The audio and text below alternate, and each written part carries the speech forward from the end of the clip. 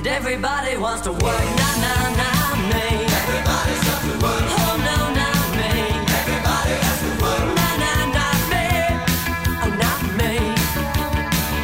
Everybody goes to work. Not me.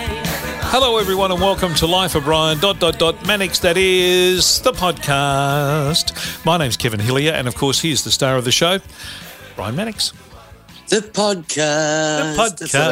It's not a bad little song you're writing there, Kev. That's not bad. You're more musical than most people know. No, I'm not. So well done. That's Hang on. You can sample the podcast. You know, some guy going, you're motherfucking well, we're all going down. You know, you can do that. And just every now and then he's like, the podcast. Yeah. I think you started us off on something really creative right at the start of the show. Well done. Well, I've got something very creative for you. It stops you from finishing up in a tangled mess in the corner of a workshop somewhere, and that's our very good friends at Murcott's. 1300 555 576. Ring them, contact them, murcotts.edu.au, and then you won't have to say, I wish I'd called Murcott's. That's the last thing you want to say, because Exactly. normally when you say that, Kev, you've crashed your car. There's a tangled web that we weave. Oh, look, it's just, you know, if people don't go to Murcott's, quite frankly, I'm just furious with them because it's. Oh, that'll make all the difference. We've been polite about this for long enough, and quite frankly, you know, I was down in Melbourne the other week. You're all shit drivers, and you know, up Queensland they're no better. Adelaide, they've never seen that sign that says keep left unless overtaking. They just in the fast lane, putting along next to some other car, blocking everybody. And they all need to go to Murcott's. And quite frankly, Australia, it's time you woke up to yourself, dialed the number 555 576 333. Is that right, Kev? 1300 555 576. Well, just come on, wake up, Australia, for goodness sake. Yep. In Queensland, you know how they call them indicators? That's apparently what Queenslanders think they are. It indicates that I might be turning sometime soon. Not necessarily now, but, you know, sometime soon I might decide that, well, you know, or it indicates that I've just turned or I've just changed lanes. Okay. Well, you know. You know, Anyway. Mark down at Murcott's will sort that right Yes, he out. will. He will. He's So a good all fella. of Queensland, all of Victoria, all of New South Wales, in fact, all of Australia, get down to Murcott's, 1300 555 576 333. Beautiful. All right. We don't need the 333 on the end. There's no 333. No. I don't know. I'm having a bit of a blanket. So it's 1300. 555 576. See, that's a bad number in some ways because in America, you know, in the movies, 555 means this is a bullshit number. Yeah, it does. Yeah, that's the one that they do because there's no prefix anywhere in America that has 555 at the start. LA's 274 or whatever, and there's no one. No one of that. They deliberately saved it for the Hollywood movies. There you go. And, you know, and I tell you what, you get down to Murcott's with your 555 number and, you know, you'll be driving like Hollywood. It's legit. It is legit. Now, so is our guest for this program. We've got a really good program, this one. It's a beauty. Dale Ryder, your very good friend and our very good friend from the Absolutely 80 shows, but also, of course, from his halcyon days as the lead singer of Boom Crash Opera. Hell, I don't even sound like that. I don't sound like that. You know, it's just a joke. You know, you're a fool. You really are a fool. There's a bit of that goes on in this interview too, just quietly. Well, one of the best things he did, he came to my joint one day and the dog had some stitches or something, so it had that bucket thing on his head. Yeah. And so Dale walks through the front door and the dog's like, oh, here's this guy. And Dale just looks at the dog with disdain and says, get away from me. You look ridiculous. Which is normally what he'd say to you, but he said it to the dog. Well, you know. So Dale's going to join us in just a tick and we'll play a couple of Boom Crash Opera little memories for you. You know, they're really good songs. They've got a couple of great songs. They are good songs. And then later, we're going to catch up with one of Australia's leading authors, Lisa Curry. A fabulous book she's written called Lisa at 60, and her husband, who is probably the best Elvis impersonator going around in the country, Mark Tabone, or as some people know, Mark Andrew is Elvis' name, but he's an absolute ripper. He is an absolute ripper, and quite appropriate that we're talking to Mark after the release of the new Baz Luhrmann Elvis movie. Well, we're going to talk to them about that, but you've seen the film, so I've seen the film. We'll get to Dale Ryder, and then after Dale Ryder, we'll talk to you about the Elvis film, and then we'll talk to Mark and Lisa. So we're going to. Are you sure you would rather talk to me about the movie now? All right, if you No, I'm just being stupid. Well, Dale will expect it. So, ladies and gentlemen, here is the man of the hour, Mr. Dale Ryder. I'm broken. A lot of pain, a lot of nerve pain. Had a serious fall, broke my neck for the second time. It's all the sort of collateral damage after surgery that's the problem. My neck is fixed, but hands are still numb, and I feel like an unoiled robot. And I can't sing. Yeah. How long do they reckon it's going to take you, Dale? It's going to be as long as it takes. What doctors are like. Oh. Yeah, well, you are 67. These things could be forever. So, yeah, that's the thing, Just explain what the reason you can't sing is because of what part of it? Well, because they go through the front. They sort of put an incision here and they go through the front, push everything to the side, try to get to the back of the spine. And there's a lot of peripheral damage when they're doing that, because they've got to cut tendons, and not tendons, but muscles, chunk and gunk out of the way. Then it regrows, and it gets scarred. And because the hardware is pretty much behind my vocal cords, I can sing quietly, but if I try to do a boom crash opera song, like belt out anything, it's just not there. It seems like there's just not enough room for the two of us. Oh, wow. Apart from that, I've got a lot of pain in my hands, and my hands open like a robot. It's all on my right side. So I'm just hoping it all gets better by the end of the year, because I'm doing a lot of exercise and rehab. The pain is the hard bit. Do they give you good drugs for the pain? They give you good drugs, but it doesn't take the pain away; it just knocks you out. You're kind of in pain, but kind of half asleep. So no, I've stopped taking that. How did you? Do you want to tell us how you did it, or was it in one of those? 5 o'clock in the morning, I just did a gig. I just done a gig with Brian that afternoon. Yep. And Scott Kahn, and went to bed. Got up at 5 in the morning with a cramp in my calf. Stood up and woke up on the floor with my neck up against the wall, crooked and broken. A helicopter came, took me to the hospital. Basically, that was it. Not drunk, not on anything, just fell over. Jesus. Passed out, apparently. Just bad luck. Just really yeah. You've fallen on boats and stuff. You've never broken your neck. No. I'm always falling over and bleeding, but I don't break my neck. Yeah. But in saying that, you can't sing to the level that you want to sing. No. I can't. No. You said this before. No. When you sang for me, I thought, well, you still sound better than me. And you're going, it's not good enough. It's not good enough. No, it's not that. No, it's not that. I can't sing. I really cannot sing at the moment. Otherwise, I would be, because that's one of my favorite things to do, apart from playing games. But I can't do it. Yeah, and it's financially, it's kind of becoming a bit of a burden. Because I've been out of work for 2 years with COVID anyway. So yeah. So what impacts it had on the rest of your life, Dale? Obviously, if your hands are not working, it'd be most things you'd struggle to do, I would imagine. Well, domestic things are easy, and I must admit I have improved since I couldn't walk when I first had after surgery. For the first week I couldn't walk at all. So I'm walking now. Albeit with a slight limp. I have, like I said, pain.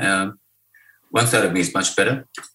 And so apparently with a lot of exercise and some rehab, it should get back to at least 70% of my original, which is fine for me, because I will be 68 this year, and I'm supposed to be slowing down anyway. It's not a big deal. It really isn't. The physicality of it all is all good. It's just the mental anguish of not being able to sing. Yeah. That's what drives me nuts. Are you writing? Are you able to?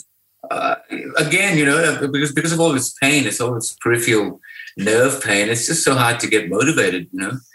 Even to go for my walk, I have to walk between 3 and 5K a day, and even that becomes kind of a really big mountain to climb every morning. But again, I'm just working on it slowly and trying to get there. Can you cook? I'm still cooking. No, you got to cook. I lost a lot of weight from not eating. Yeah. Oh, well, let's talk about the music. Long before Boom Crash Opera, what was your first band? Mad Mole. Mad Mole. A heavy metal band from Glenroy. We all drove hearses. I was actually on Kevin Dennis's New Faces, right? And trying to be a singer. I've always wanted to be a singer since I was 6. I'll sing for anything. And so I joined it. I came second last next to a clown.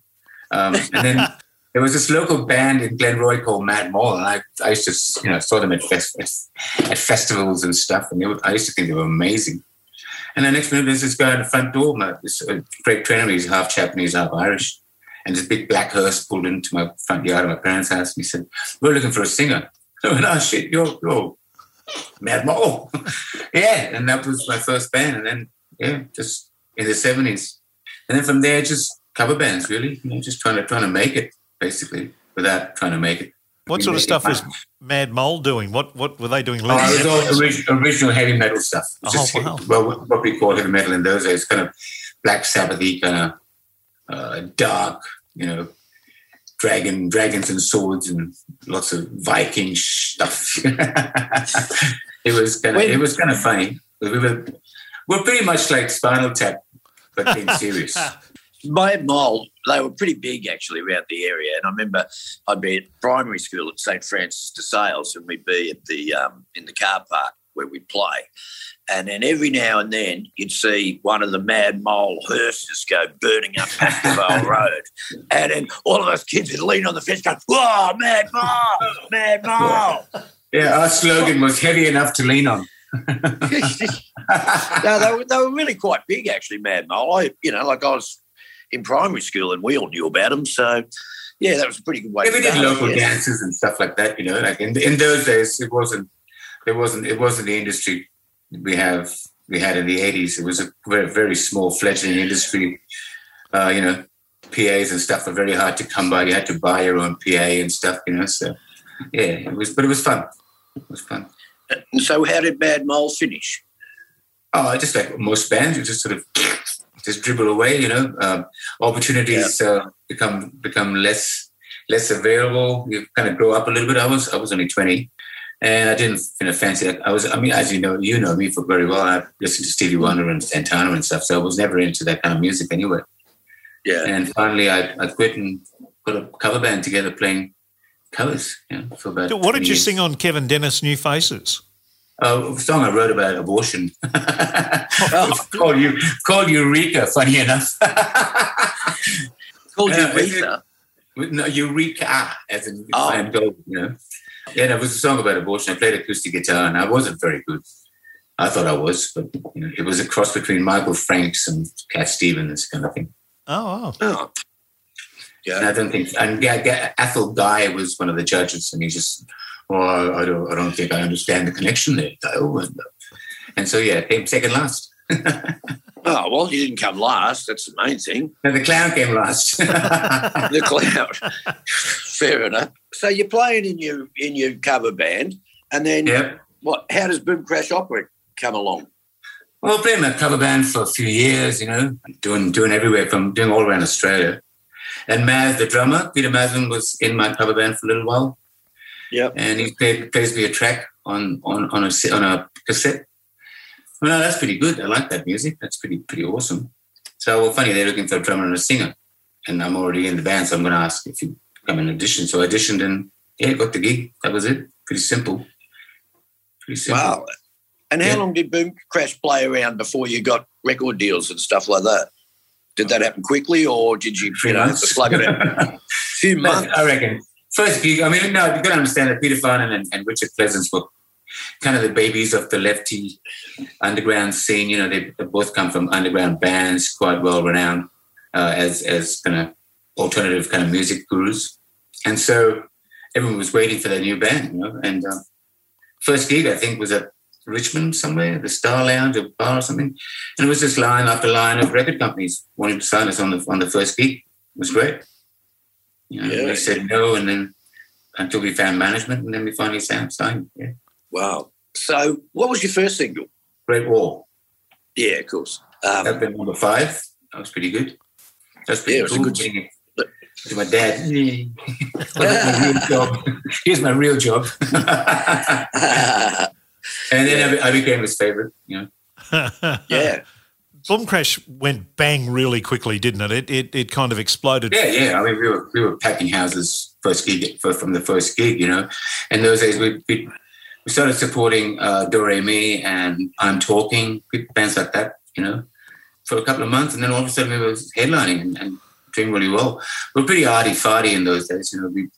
We weren't as commercially viable. Even the songs, you know, we've come a long way.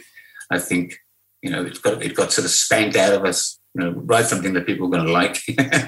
all that hardy stuff is well and good, but you know, you need to get some serious stuff there. You know, who produced your first records? The first record was Jesus. Now you got me. Alex Atkin did the first album, but the first Steve something, I forget his name. He recorded Great Wall and Hands Up in the Air, the first two singles, right. And then they flew to London to do the album with Alex Atkin. Now, he died, didn't he? Alex Atkin died in the Bahamas or something. Alex Atkin died in a car accident in the Bermudas, just after he finished our album, really. He was just starting to do, I think it was Talking Heads' second album, and, he passed away in an accident, Was the plan for you to continue to work with him, or was that... Oh, you know, he was great. He was great to work with, and he was, you know, quite open to suggestions and stuff, so he was really good to work with as a producer, and I mean, we never thought about it, but I mean, we would have loved the opportunity had it come up because he'd worked with some really good people, and he was, like I said, he was a brilliant guy to work with, and he was, you know, he knew what the band was about. A lot of producers used to say to us, "Oh, I know your sound," and then they'd try to produce something, and it was just crap. They had no idea what they were doing, and we were very, not me personally, because I hate the recording process. I just completely I loathe it. It's boring as shit to me. Just do my vocals and get the hell out. I hate studios and listening to tracks and is the drum squeaking or not, and should we tape a pasta on the drum sound to make it better? I hate all that stuff. I just hated the recording process. I just hated it. How was it recording in London? Yeah, was it good? 3 or 4 months in London at RAC. Wow. Yeah. It was great. I mean, you know, we're all in London, mate. Are you serious? It was all paid for in London, except that we didn't know we were paying for it ourselves. Did you do any... Oh, yeah, right. Yeah, it's all recoupable. Did you do any gigs while you were there, or just recording? No gigs. No, we weren't just starting. It was just, we just had a couple of singles out, you know. We were flabbergasted that we actually got to be in London to record an album with someone that great. I guess the record company had big hopes for us, you know, but we were pretty stubborn. We fought them all the way. Fair enough. Your second album, was it your second album that you recorded in LA? No, we recorded the second album in Australia, but again, the record company intervened and said, look, these two songs are great, but we need to re-record them with Steve, bloody hell. Irvine, yeah. Irvine, yeah, him. I mean, and I loathe, like I said, I loathe the process, and I forget about it. Yeah, so they sent us to London to record 2 songs, which I think cost 150 grand or something, pretty stupid, but that were all recorded. We get there and then the riot started, the Rodney King riot, and we were in the middle of LA trying to record 2 songs, which took almost 3 weeks during a riot. It was pretty crazy. And you became pretty good mates with Billy Idol. Yeah. Because I wasn't a great mates with him. It was our producer who produced both of his albums. Right. That was great with him. And then, we hung out together. That's about all I'll say. Yeah, that's all you need to say. I know the rest of the story. I don't think it's appropriate. Yeah. You do a good Billy Idol voice, don't you? Hey?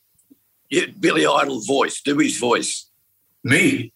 Yeah. You're the one who sings all the Billy Idol stuff in the band, not me. Yeah, I know. Fair enough. Okay, so you've recorded the album done the 2 songs in LA. How long are you in LA for? Sorry, I backtracked. 2 songs in LA, we came back, was all good. We recorded one album, and a whole album in LA. We were there for a few months, writing and recording and stuff. Yeah. Was that good? Oh, yeah, LA is great, man, you know. So whatever you want, you get in Los Angeles. You know, we had... the recording process, Americans love doing things really big. Everything's big. So one morning I walked in and it was this truck, this big semi-trailer with all these road cases everywhere, like large. And I went walking down this big hallway and I'm wondering, and there was this guy and I said, what's all this about? I'm talking 30, 40 road cases with a big semi-trailer. And it was for one tambourine player, the percussionist. He bought his entire percussion ensemble in a semi-trailer and played tambourine. And he tried about 50 tambourines to get the perfect tambourine. That's how big things are done in Los Angeles. It's crazy. Stupid. Yeah, they can't seem to do anything without 250 people. Absolutely. It's huge, yeah. Kev? But you guys were paying for all that, weren't you, in the end? Well, yeah, I mean, of course you are, but, it's like when you're having fun, you just have fun. Like when we were recording in London, people were sending us guitars from Italy and Spain and try this and try that. We didn't know. We kind of knew, but it didn't dawn on you until when you go, oh, look, that cost a lot of money. They're going to have to pay that back from record sales. But that's, that made it easier. It's like a HECS debt.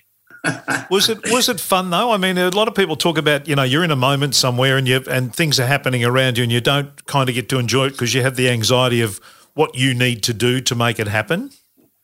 Well, like I said, for me, never. I always enjoy. I loved being overseas. I enjoyed myself a lot. I'd go into the studio, do my vocals, and get the hell out of there. And I became caterer. I was catering for them in London. I was cooking because the cooks were really bad. So I did that. I started sitting in the morning, and then go and do some shopping and make dinner. And then when they'd had dinner, I'd go out. So it was never anxiety for me to record. It was just kind of boring, And then eventually we all got used to recording. And so, we'd have the recording session times. And then after that, we'd all go out and see bands and stuff. So it became quite a good hang, especially in Los Angeles, because a lot of Australians are down there. And yeah, we met up with some people and went out. It was good fun. Did you want to stay there or was home always here? No. I never want to be in LA. I wanted to stay in England. I thought London was really cool in the 80s. But no, LA is too many guns and too many freakos in Los Angeles. Because we were living right in Hollywood, and you could hear gunshots and you could hear deer walking out or coyotes. It was kind of that's how weird it was. It's kind of strange, very strange place. Dale. What? Oh, don't stop that. Now, what we do when we're walking through an airport, Kevin, Dale's there, and I'll walk behind him going, Dale, oh, Dale. But really loud. So everybody can hear it, and Dale gets embarrassed, which only makes me do it more. So, Dale, wait for me, Dale. Shut up, Brian. It's very funny.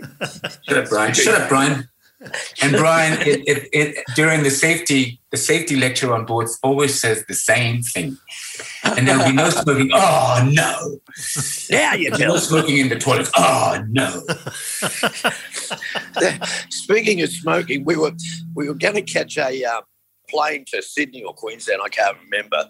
And me and Dale were sitting down, we were having a beer, waiting for the plane to call us. And I said, stuff this, I want to go and have a joint. He said, I'm just going to stay here. I said, will you mind my bag, will you? So I went outside and I had the joint, and I got so stoned that I just forgot about my bag, forgot about Dale, and just got onto the plane. And then I sort of think, well, hang on, where's Dale? And I rang Dale and he said, where are you? I can't get on because I've got your bag. So because he had two bags. And that sort of thing happened quite often with him on the road. Yeah. He forget where he was, and we'd have to remind him. I had to go. He was just tired. Talk to the hostess and explain what was going on, and they eventually let him on the plane. Yeah, we've had a lot of moments like that. Yeah, very good. Doug, given that you don't like the recording process, have you always been happy with what's come out on the records? I guess about 80%. I guess. I mean, I will go in there when they're doing the vocal comp and make sure that they get the right vocals that I think are pretty good. But then you've got a producer and you've got two really good songwriters. You've got to trust the process. You got to trust them. And if we get to loggerheads about something in particular, I'm happy to listen. And listen to both sides. And if they can convince me one way or the other, then I'll go. That's why you have a producer. You're supposed to trust the ears, and they've done some really good work that you admire. And so, yeah, you have to put your trust in them, and I'll go, okay, yeah, if you think that's better, then yeah, let's go with that. I never carte blanche let everything go. I would make sure that my vocals, I was happy with what I was singing. A lot of the times I was unhappy because I said, yeah, that sounds out of tune, and a lot of them would go, no, who cares? It's not the tuning, it's the performance, man. It's the performance. Don Gayman was really good for that, and he would fight with Richard Pleasance a lot about just minor, major blues scales, and I don't particularly like doing minor scales in the blues. I like major, just happier, and I would never sing a minor. And Richard and I would have these little discussions about minor, major, and Don Gayman, who cares? It's just about the performance. And so consequently, a lot of Boom Crash Opera songs don't sound like Boom Crash Opera songs because of me. Because you sang in the major key rather than Peter Finer said their first album wasn't meant to be, in his mind, didn't sound like it does. And he goes, that's because we had he's quoting Peter Finer, a loose R&B singer is what he calls me. And so, so he said, I brought things to the album that, that they didn't think were going to be there. They just arrived because of me. Yeah. You worked with Nick Launay, was it? Was it Nick Launay? Nick Launay, he just produced one track. I can't even remember what it was. He went on and did Midnight Oil. Yeah. And you had a suit that you wore on Hey Hey or Countdown. Looked very good. Yeah, that's the London thing, going to London and going to Camden Market and seeing what fashion's all about. And that was pretty cool. Yeah, it looked really cool. So cool that 2 weeks later Michael Hutchence had one. Well, there you go. Yeah, I saw him at the Countdown Awards and he was wearing full leather, and he must have looked at me and went, "Ooh, that looks good. That looks good in a suit. I think I'll get myself a suit." Yeah, it was about 2 weeks later he's up on stage in a suit. Yeah, which is, the influence of Boom Crash Opera is everywhere. Well, yeah. Do you look back on those songs proudly, Dale? Most of them. Well, there's some rubbish on there. Like most albums, there's some stuff on there that I just go, what the fuck were we thinking, singing like that? Or what were we writing? There's a couple of things. We all do. I think most bands have that little cringe moment, We thought it was really good. There's a song on one of our albums called Ain't I Amazed? And I just, just want to throw up when I hear it. And I just go, what was it? Yeah. I mean, but I think most bands have those songs that you get talked into recording. Yeah. Yeah. One of the favourite lyrics of Boom Crash is what I've spoken to you about many times, but I just think this is a great lyric, Kev. Lying in the bed, I know you are awake, but I will not give in. Lying in the dark. Lying in the dark. Lying in the dark, yeah, right. But it's like guy and the girl have gone to bed and they're having a blue and he's just not going to say anything. And I just thought, wow, that's such a cool idea. Yeah, you're facing away from each other and you're lying in bed bum to bum, and it's like on an Anzac night, it's all quiet. She can get fucked. I'm not saying nothing. I'm not saying nothing. It's her fault, not his fault. Yeah, well, that's the dancing in the storm. That's what it's about. Yeah, well, it's just such a cool idea for a song, because I don't think anybody's written a lyric about that particular scenario. Which Peter Finan, Peter Finan's great lyricist. Helps me have good lyricists. Me, Pete, Richard. Yeah. Well, that's the lyric I admire all your songs, but I just lyrics are really important. You need to work on lyrics. You need to spend some time. All that rubbish about writing on chewing gum paper and then having a hit song, that's all well and good, but bands like XTC and I just David Bowie. You just got to create lyrics make a song. I reckon. Yeah, you got an opportunity to say something, so you may as well have something to say. Not like Bon Jovi, just refuses to write a good song. He just does. He just sees a bumper sticker that says something and he says, that's my next song. Yeah, that's him. Yeah, we're not a big fan. So what's the plan, Dale? Is it just rehab and all that stuff at the moment, and just? Well, I had to cancel all this year's gigs, much to everyone's disappointment. I mean, just got to get better, I guess. And so I'm doing some rehab, doing some vocal rehab. As I said, I can sing quietly, but yeah. So I'm just hoping it all gets better by the end of the year. Could you teach? Recharge. I mean, is singing something that you would look at doing? Becoming a singing teacher? Yeah. Oh God, no. I would be vocalist. No, I don't think I'd be a good singing coach at all. Yeah, you do give me a lot of tips about singing, which I enjoy. Say to me, why are you using that gravel voice? It's why are you using that gravel voice? It's not that high. You can sing this. Just sing it. Don't Exactly. use that gravel voice, and stuff like that. That's your go-to voice when you've had a hard night. That's your go-to voice when you have a hard night. You go for that gravel thing. You're too stoned. You got to think when you sing. Got to be aware. Got to be aware when you're singing. There's no point singing, and if especially you. Especially me. This is the best thing that has ever happened to me. These are the colors that I've always wanted to see. And although I've never said it before, I love you, I need you, I need it, I love you.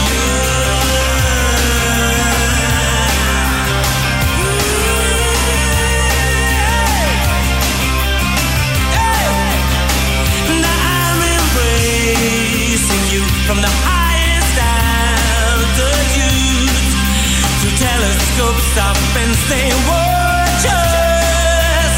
These heights are dangerous. From here I can see why our astronauts retire early. This is the best thing that has ever happened to me. These are the colors that to see, and although I've never said it before, I love you, I need you, I need it, I love you.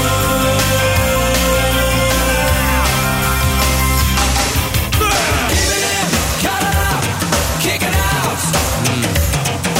Keep it in, cut it out, kick it out. Oh, onion skin, walking around with your heart caved in. And the teardrops roll. Oh, onion skin. You might see the track, but you're still falling. When things start to roll, your skin flies off and the teardrops roll. These here are crazy times. Try keeping heart in mind from rolling off the chopping board. Keep your chin up and don't back the tears. Say, oh, onion skin, walking around with your heart caving. When you start to roll, your skin flies off and the tears are roll. Lying in the dark, I know you are awake. I will not give in. I will not give in. Pulling faces and admitting not a thing. I will not give in. I will not give in.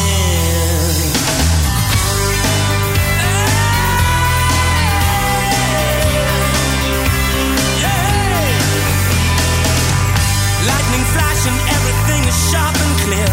I can see it all, I can see it all. And as the thunder roars, we're raising up a storm. We can shout it down, we can shout it down. Gone are the days of complacency. Gone are the nights of indifference. Here we go for one more time. We can shake the trees and earth. We can spin and up or down. Hold on tight. We can both become unwound. You and I going out and we're dancing in the storm. There's Boom Crash Opera Dancing. I love that song, Dancing in the Storm. My son, that used to be a radio theme song that came out at 3 o'clock every afternoon. I used to pick my son up from school and we would sit in the car park and wait for that to come on so as we could do silly boy dance stuff with it. Well, he was about sort of 7 or 8, but it was that was sort of our little magic moment. I'm a big fan of Boom Crash Opera and a big fan of Dales, and it was good to have you on the show. And let's hope he gets 100% recovered sooner rather than later, Brian. Well, yeah, I'm sure he will. He's a resilient kind of guy. Yep. And I'm just worried about all the other mothers trying to pick up their kids while you're just parked the car there, dancing in the storm. Boy dancing. Like Great for you. Here we go. Here we go. We're doing that. No, the best part of that song is the first line, which I mentioned, lying in the dark, I know you are weak. I would not give in. I will not give in. Yeah, the explanation of that's beautiful. Very, very nice indeed. It's fantastic. All right, we're going to talk to you about what you thought of the Elvis movie after this interview, but we're going to talk to Mark Tabone now and Lisa Curry. Very happily married couple they are. What a magical couple they are. They are a great couple, aren't they? They complement each other really well, and they're probably the least likely people. Like, he's an Elvis impersonator. He's just Tom Jones. He does many things, but she's an Olympic athlete, an Iron Woman, and it's like, wow, I'm a musician. I can't see myself hooking up with an Iron Woman. Neither can I. No. You were waiting for me to oh, no, Brian, that'd happen. No, Brian, no, really, no, one day, you never know, Brian, that might happen. An ironing woman maybe, but not an iron woman. Why do I always go for girls who can punch the shit out of me? And you're going to find out the story of how these two met, actually, in the interview. So have a listen. Here's Mark Tabone and Lisa Curry on Life of Brian. We've got the King and the Queen in residence. Welcome. Hey, firstly, congratulations on the success of the book. Bloody hell, #1 everywhere. Yeah, Thanks, Kevin. It's kind of like you win a gold medal, and then a couple of weeks later you win another one. It's kind of because it's still up at #1 and going into a second reprint. So yeah, I'm pretty happy about it. No, good on you. Gutsy thing to do. I've got no idea what it feels like to win a gold medal and then win another one, but I'll take it from you that it's great. It's like having a #1 song and then having another #1 song. What's the book equivalent of a gold album or a gold record or a gold single or something? Do they give you anything? No, of course not. Well, they should. No, just the it's just it was a difficult book to write because of the time that I was writing it. So I always wanted to do one for my 60th birthday. Yep. Which of course was coming up, and it was just last month actually. But writing the book, of course, started about 18 months ago, which was a bad time for me because it was just after my daughter passed. And so it was a really horrible time for me to have to try and do what I wanted to do for so many years. And to be honest, if it wasn't for the support of my publishers and my co-writer and, pushed me on days when I couldn't even get out of bed, I wouldn't have got it done. So, but, we got it there. We finally got the book done, and it was hard. It was a hard book to write. It was a hard book to read and reread and proofread. And then I read the audio book as well, which was even harder. Yeah, I bet. But yeah, it's done now. It's like giving birth to a little baby, and it's my little project's done. Well, can I take you to a chapter in the book that is a joyous chapter, and that is the chapter about the Melbourne to Portland walk, and you two coming together as a couple. That's a lovely story, the way that sort of all played out. We didn't become a couple till probably because that was in late June, and then we became a couple in early November. Yeah. So, it is a nice story, and because during the walk, we just sort of chatted and just got to know each other. But I had a lot of respect for Lisa, and I was touring and came up here to do a show up in the Sunshine Coast, and I messaged them and said, do you want to come to my show? And then, long story short, we had breakfast next morning, and I said, I've separated, my marriage is over and all this sort of stuff. But I didn't know that Lisa under the table. What'd you do? Little fist pump. He charged me for the ticket too. Mates rates. I thought I would have got a freebie. No, I haven't even told that story. So it was months later that I was. No, that was the ticket for the night before. Oh yeah, for the ticket. Yeah, of course. I mean, then you charged me for something else. And then I was selling some combi parts, and we were in a Facebook group page, and she said, "Oh yeah, I'll have that." And we started chatting, and that's sort of how it all started, I suppose. I didn't even have a number. I had to ask for a number, Kevin and Brian. Yeah. Yep, the combi being the kind of, the little love connection, really, isn't it? Yeah, absolutely. I've always wanted a combi. But I never found one, and then I finally found one, and Mark had one, and it was kind of like the glue for us. And our first date was going to a combi show in Yarra Glen. Yarra Glen. And that was fun. Yeah, we had a lot in common. Like, I liked vintage shopping, and, Lisa was surprised that I was kind of patient and enjoying, just vintage shopping. And I said, I love this shit, Did you say it like this, though, Mark? Did you say, darling, I love vintage shopping? No, on vintage shopping, living without you. Are you trying to be Elvis, Brian, are you? Well, it's not really my forte. I've got a gold lame jacket like Elvis has made by Lansky. I bought it from Lansky in Memphis. Oh, yeah. And I've also got his jacket that he got married in, the replica of that.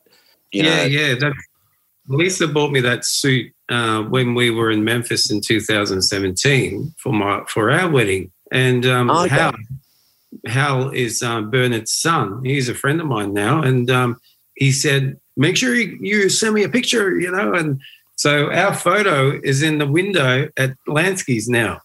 Oh, wow. Because they've got a shop at the Peabody with the ducks. Yeah, that's right. So our photo is in their shop window. Yeah. It's probably really faded by now. But cool. Yeah, I got drunk at the bar there, and then I went in and just started buying everything. It was a big mistake. You don't go shopping when you're drunk, but I did, and I've got the 2 jackets, so that's terrific. Well, I bought everything, and I wasn't drunk, so they got the ladies' store next door to Lansky's. It's part of Lansky, so beautiful shoes and bags, and just things you don't see here in Australia. We'll talk about the movie soon too, because we went to the premiere the other night at the Gold Coast, and they actually built Beale Street up here in the Gold Coast, and they built it exact. Like watching the movie, it looks exactly like Beale Street. It's unbelievable. And they had Lansky's exactly the same. They had some footage of Elvis and B.B. King at Lansky's, and just shopping, and it was fantastic. Yeah. So the film, tell us about the film, because we obviously haven't seen it. What did you both think? So it is about the relationship between the Colonel and Elvis. I think Austin Butler did a great job. He's tall, lean, got nice eyes, and nice to look at for all the girls. He's got the round features that Elvis had. Nobody looks like Elvis, let's face it. So, and the attention to detail was pretty accurate. Baz did his research and pretty much had the keys to Graceland, so he could use anything that they had there in their archives as props. So, and the costuming were from B&K Enterprises that make my costumes. So they're identical to the real things. And, it was good. What's your feedback on that? Well, it was different for me because I watch Mark do Elvis pretty much, every weekend. I've got to know his show, which is, I know, very much like Elvis's shows, because he's studied Elvis for so many years, 20 years. So everything Elvis does, Mark does too. So when I was watching the show, it was like I didn't know if I was watching Elvis, Austin, or Mark. And because they used some real footage of Elvis in the show as well. And sometimes Mark looks like just everything. He looks like Elvis too. He sounds like Elvis. So to me, I was watching three people doing like the same thing. So it was kind of interesting. But it was a great night. The storyline was great. It moves very quickly and a lot of colour. We want to watch it again, though. I think we'll get more out of it the second time. There's a bit of pop culture in there too, like with some of the slides and things like that pop up and things like that. Yeah. But I think that's Baz's creativity. He's got a very creative, quick, artistic mind that comes across. I would have loved to be a consultant in that movie, and there were a couple of things that timeline weren't exactly correct, but they're only really minor things that someone like me that would pick it up, or my brother, who's an expert. You know? Yeah, I mean, you've obviously been to Graceland. You mentioned buying stuff. Was Graceland a thrill for you, or was it a disappointment? Because for so many people, it's actually something of a disappointment when they actually get to go there. Are you asking me? Yeah.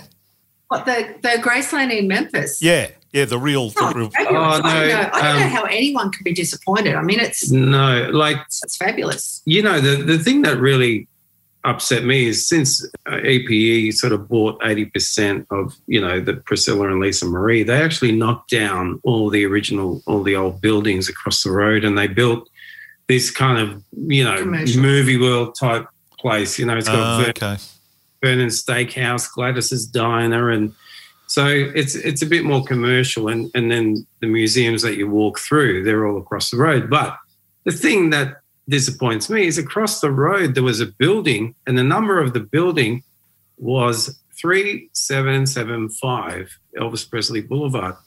And if you break up those numbers, Elvis was born in 35 and died in 77. And I took a photo of that door and that number because I just thought, because that year I went was Elvis would have been 77. I think it was 2012. You know, it was the anniversary, and I kept seeing 77 pop up, these numbers, you know, because I'm a bit of a numbers dude. Yeah. See, Mark tours over there as well, and we have another tour. When I say another tour next year going to Palm Springs, LA, Vegas, Nashville, Memphis. And for people who go on that tour, and I've been on it twice, you know, seeing where Elvis was born and seeing Sun Studios where he recorded his music and all the soul music and, you know, that era of where he embraced the gospel and the coloured people of that era, you know, and he was one that, you know, unless they were on stage with him, he wouldn't sing. So to go on this tour and hear all these stories and see where he lived and sang and performed, you have so much more respect for Elvis, I think, after seeing, you know, in person those places. Like, you know, is it called the Jungle Room in his house where you used to sit and jam, and in the dining room, you just feel closer to him. It's pretty incredible. Going back to your original question, was I disappointed? No, I think the first time you go, there's a sense of, I don't know, it's a sense of surreal, you know, and you think, because Graceland's pretty grand from the front, even though, you know, you got to remember it was a mansion in 1957, so some of the rooms, they're small-ish, but, you know, it was home for Elvis, and, you know, but it had all the mod cons, didn't it? But and a lot of small rooms where a lot of the buddies, you know, the bodyguards used to sleep and things like that. But no, I think it was a fantastic experience. The first year I went was 2002. Then I went 10 years later in 2012, 2017 and 2019, and then next year. The thing that, you know, I do on my tours, and I take about 40 people, I talk on the bus, tell stories, you know, tell them certain things that they don't, because you drive past a dollar shop in Memphis and you don't even realise where the dollar shop used to be Memphis Recording Studio. And also staying at the hotel there, you know, there was, what was her name, Esther Brown?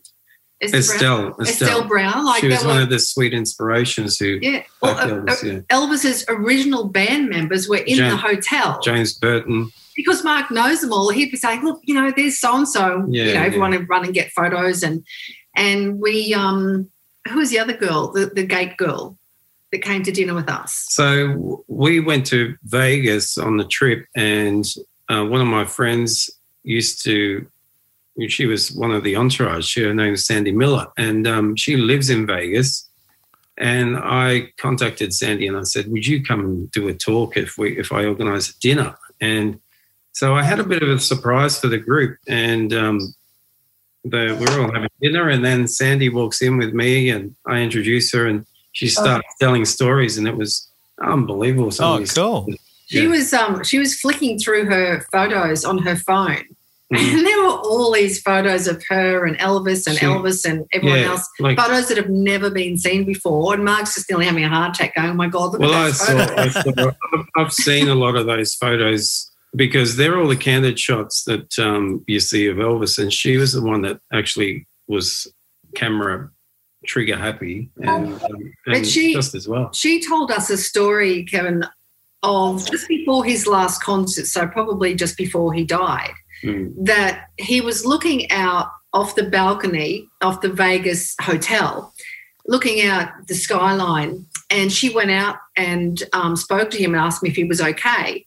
And he said, you know, when I finish this next concert, I really want to get back to do what I love, and that's gospel. And that's where he was headed. Wow. But sadly, you know, he never got there.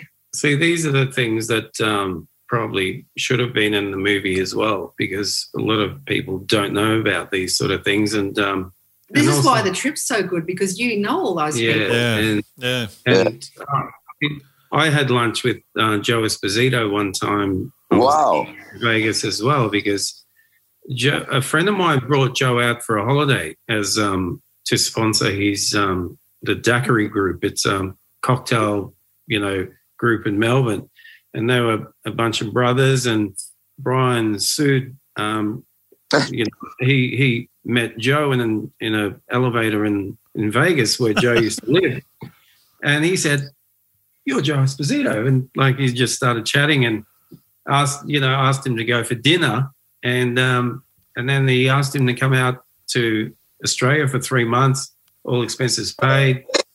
And then Brian rang me and he said, "Can you do a show for Joe?"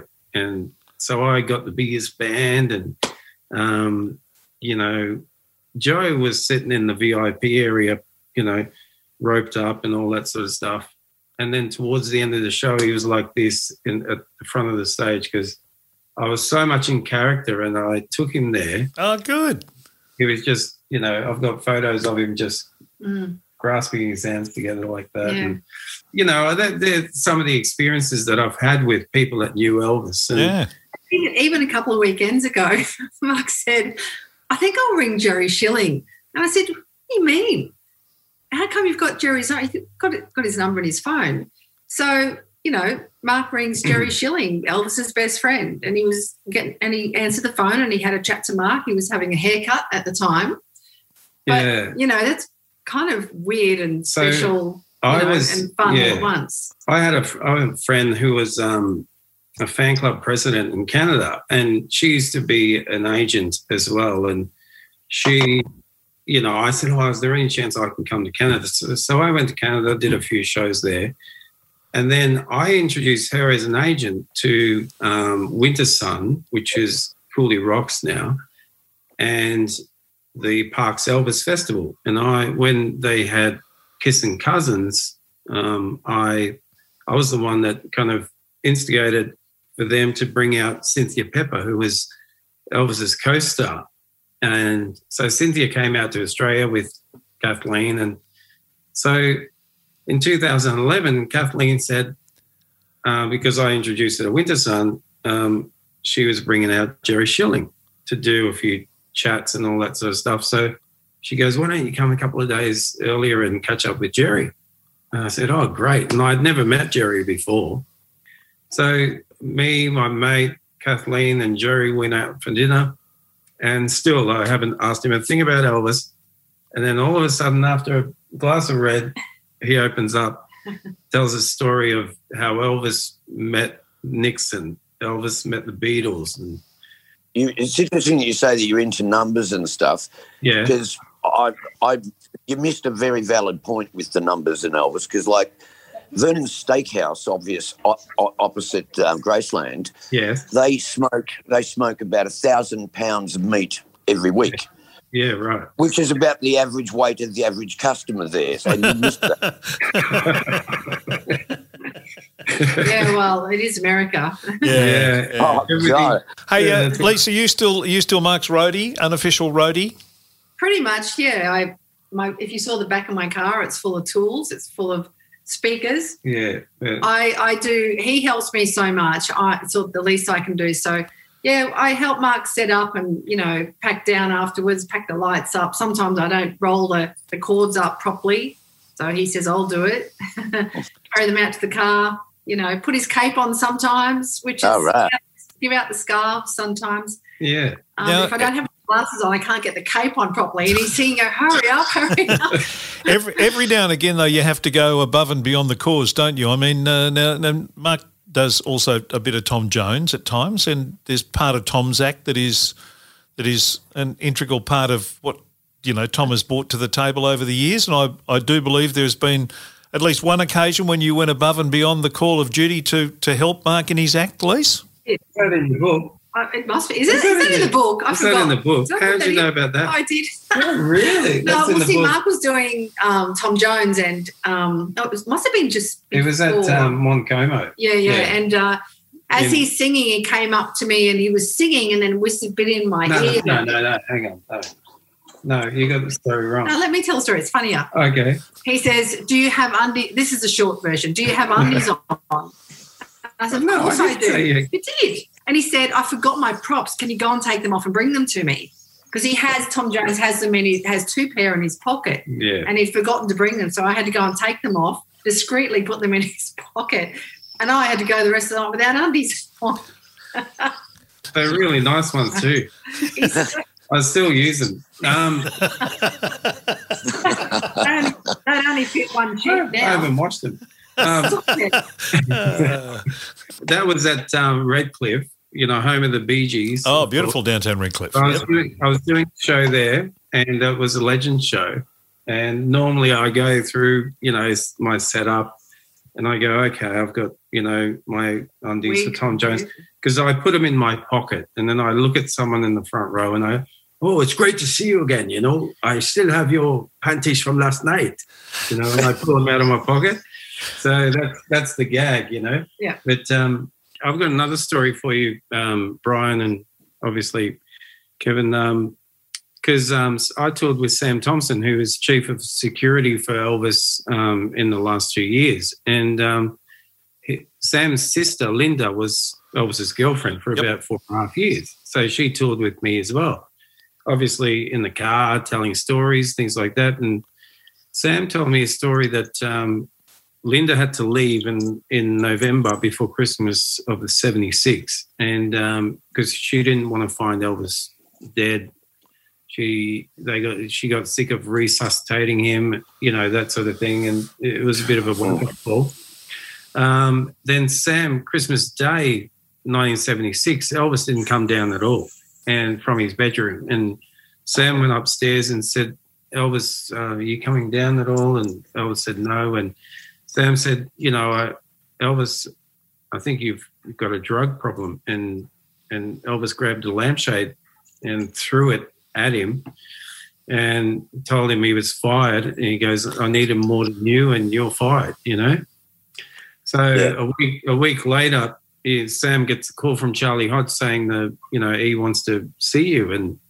And Sam said, Charlie, he fired me, and he goes, yeah, he wants to see you. So anyway, he rocked up to Graceland, and out the front was a cherry red Harley Davidson.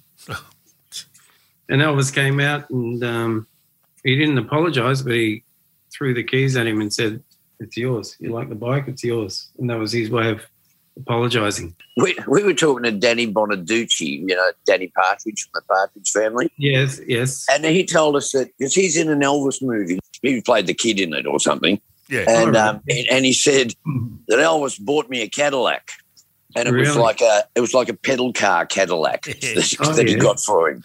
And he said it was great. He said, I can say that Elvis bought me a Cadillac, and I thought that was really cute. He also told us that Elvis had bits of mannequins, like legs and heads and stuff, on the walls of his caravan. When you walked in, there was like body parts hanging off the walls of the thing. Remember he told us that, Brian? I don't, Kev. I think you just made that up, to be honest. Thanks very much, Mannix, for the support on that one. Yeah. Good on. Hey, listen, one thing you two have in common that I wanted to mention is that you've both been on Neighbours. Brian famously played an Irish jockey in Neighbours. Really badly too, just quietly. And famously, you married Paul, and I don't mean you as in you performed the ceremony for marriage for Paul Robinson in the show, didn't you? That's right. That was, what was that, last year or the year before? So they were actually going to Vegas, and then I think COVID hit. I think that was, 2020. So then they filmed it in Queensland and sort of wanted, an Elvis celebrant. And so they asked me to do it. And the other time I've been on Neighbours, I actually played a dad. It was only a bit part, but it was in the cafe, and obviously the kid just came out and said he was gay, and I was sort of just giving him dirty looks. That was all I had to do. But, we've just got some people here at the moment, but, They could end up in the creek. Yeah. Oh, not good. We'll let you both go, but thank you so much for your time. Congrats on the book, Lise. And, Mark, look forward to seeing you so much. Doing the show with Marty and the show on your own around the traps. So the people just have to go to your website and all the details of all the gigs are there. Can I just say something that when I was 18, it was 1984, and Kevin, you were on Fox FM. Yep. Brian, you were kicking goals with Kenny Axman, and Lisa, you were in the pool, and I was nobody, and here we are chatting today. So thank you very much for having me, and I really appreciate it. No, our pleasure. Our pleasure. Absolute pleasure. Good health and good luck to you both. Thanks mate. So okay. Take care. Bye. Take care of business. Taking care of business, man. Taking care of business. I'll see you later, Brian. Take care. See, that's how you do it, Mannix. Not like the way you do it. Well, I do Sylvester Stallone. Right? You've been charging $1 million worth of equipment. Now I can't get jobs. It's a lie. It's a lie. Thank you. Take care. All right.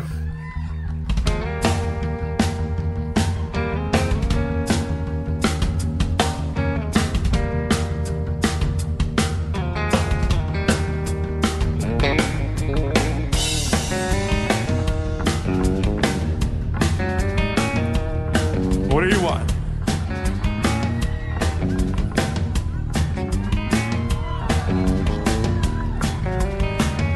This is my go belt.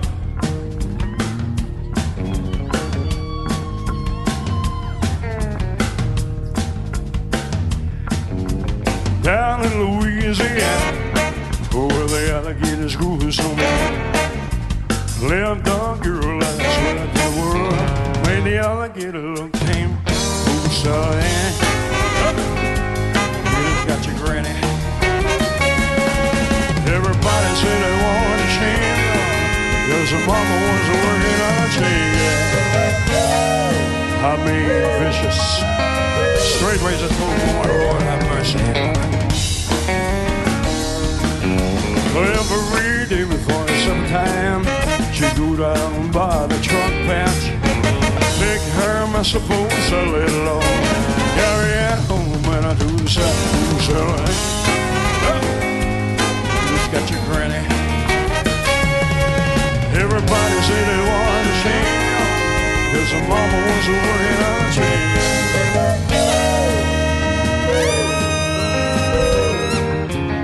Play the beat.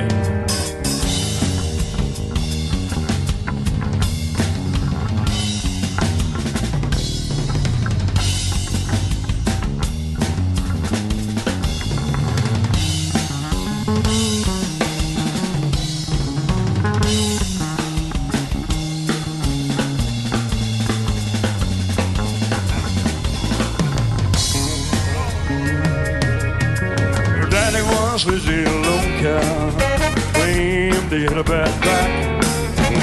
All her brother was fit for, still a watermelons out of my truck patch. Fool, so it ain't. He's got your granny. Everybody said they wanted to change, cause her mama was working on a chain.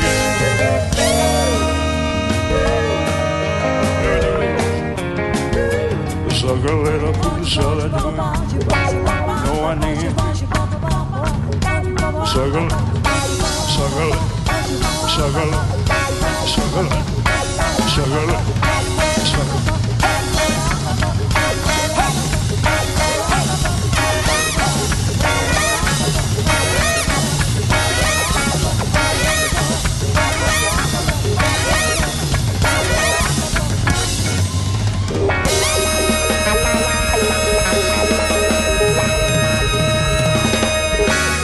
Now, that is Mark as Elvis doing one of my favourite songs, Tony Joe White's Poke Salad Annie. What a good song. What the hell is it about, Kev? What is it about? Well, Granny had the Gators were there, and Granny was there. Yeah. And she near the truck patch. She was stealing watermelons out of my truck back. Right. But it was sort of all about... And then Sally's poking the salad. Well, whatever. Who knows what... I hope she washed her hands. Tony Joe White is a bit of an acquired taste, but that is a really good song. Well done, Mark. And Mark is, as he mentioned, doing shows, so check out his Facebook page and social media, and you can find out exactly where he's appearing next. And I believe, as a support act, they're putting in a little pool for Lisa to do a few laps before he comes on, you know. And when he's singing Return to Sender, bang, she's doing the medley, doing the butterfly, the backstroke, and in very fast time. She's still very fit. We did that interview with Mark and Lisa a couple of weeks ago when the Baz Luhrmann film had just been released to the Who's Who got to see it, and they obviously went to the premiere for the Who's Who. But you've been to the cinemas and had a look at it?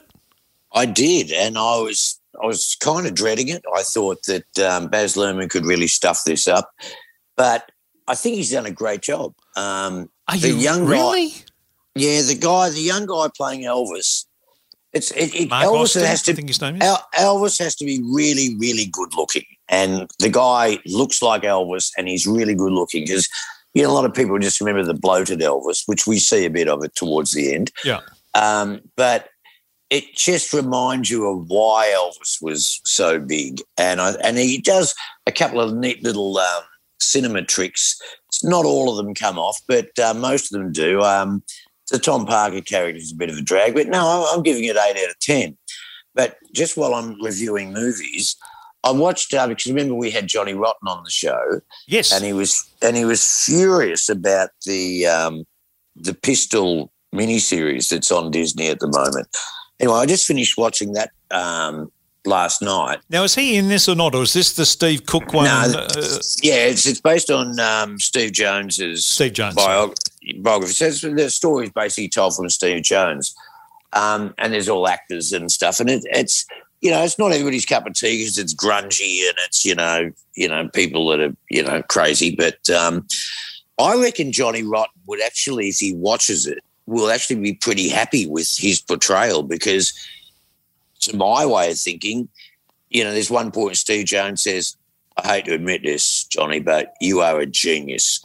And he's kind of the strength that's against Malcolm McLaren. And okay. But I think Johnny wasn't he Rotten, more pissed off about the fact that they didn't ask him for permission for any of the songs or something? Or they didn't talk to him at all about what it was going to be about? They just went and did it? Yeah, well, I think if he watches it, I thought that, he's a bit of a freak at the start, but then as it goes on, you go, yeah, actually, this guy's got his shit together pretty well, he's not perfect, but him and Steve Jones come out of it like they're the guys. So, I recommend Pistol on Disney to everybody, and the Elvis movie I think is great, and I think it'll be great because there's a whole new generation that don't really understand Elvis. And what was really great about it too, I thought, is that the first part of the movie, the young guy, Austin Butler, he sings all of the early Elvis songs. And then later ones, they have him singing in every song I heard Baz Luhrmann say, but they sometimes put a line of Elvis. And at the very end, there's Austin Butler. He's playing Elvis, and they kind of mix it in with real Elvis. And the way they do that, you mean visually or do you mean audio? Yeah, visually and audio. And there's a few times they do that, but it's kind of like it works really well because it's like, yeah, this is real. It's a really nice filmic device. And, no, I was impressed. Baz normally goes, as fine, he says. He wants to put velvet cushions on everything, but he did a pretty good job with this. Well, let's be honest. On another podcast that we do called Ruck and Roll, you and Mark Fine, who's on that podcast, and I joined in as well. We didn't think much of Moulin Rouge or Australia that he did, and we weren't massive fans of Baz's work, and all three of us were concerned that he would take Elvis and desecrate it, but clearly he hasn't. No. I don't know that it's a particularly pleasant movie. It's great. It's very long, but it didn't seem that long, which is good. But I'll probably go and see it again.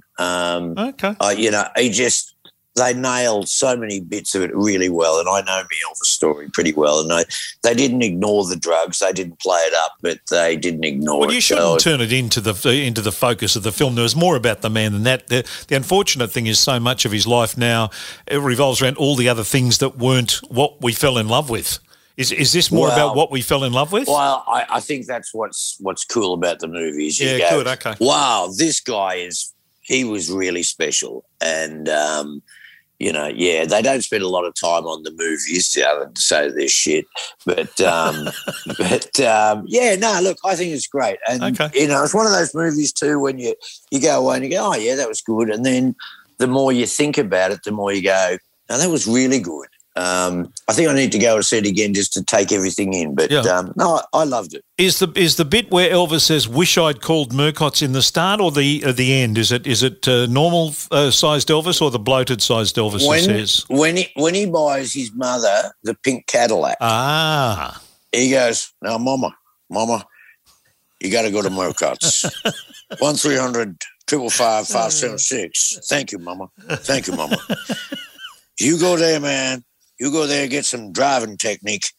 Well, that's all right, Mama. That's all right with me. 1-300-555-576. Elvis is spinning in his grave now, saying, "Who's doing That's All Right, Mama?" There in that room. What do you mean he's spinning in his grave? He's still alive. Of course he is. Of course he is. He's just living on an island with Michael Jackson and Adolf Hitler and Ronnie Biggs. Right. And, they're all still alive. Murcotts.edu.au. That's the website. Go and check them out, 1-300-555-576. Thanks to Dale Ryder. Get better soon, Dale. And to Mark and Lisa, thanks for letting us into your house and having a chat, because that was a really nice little experience for us. We thoroughly enjoyed it. Ladies and gentlemen, Murcotts have left the building. Unfortunately, the very bad Elvis impersonator hasn't, but he is now. Oh, I'm working on it. I've got a high voice today. That's why you want to see the movie. See you, Brian. Take care, mate. Thanks, Kev. Cheers, buddy.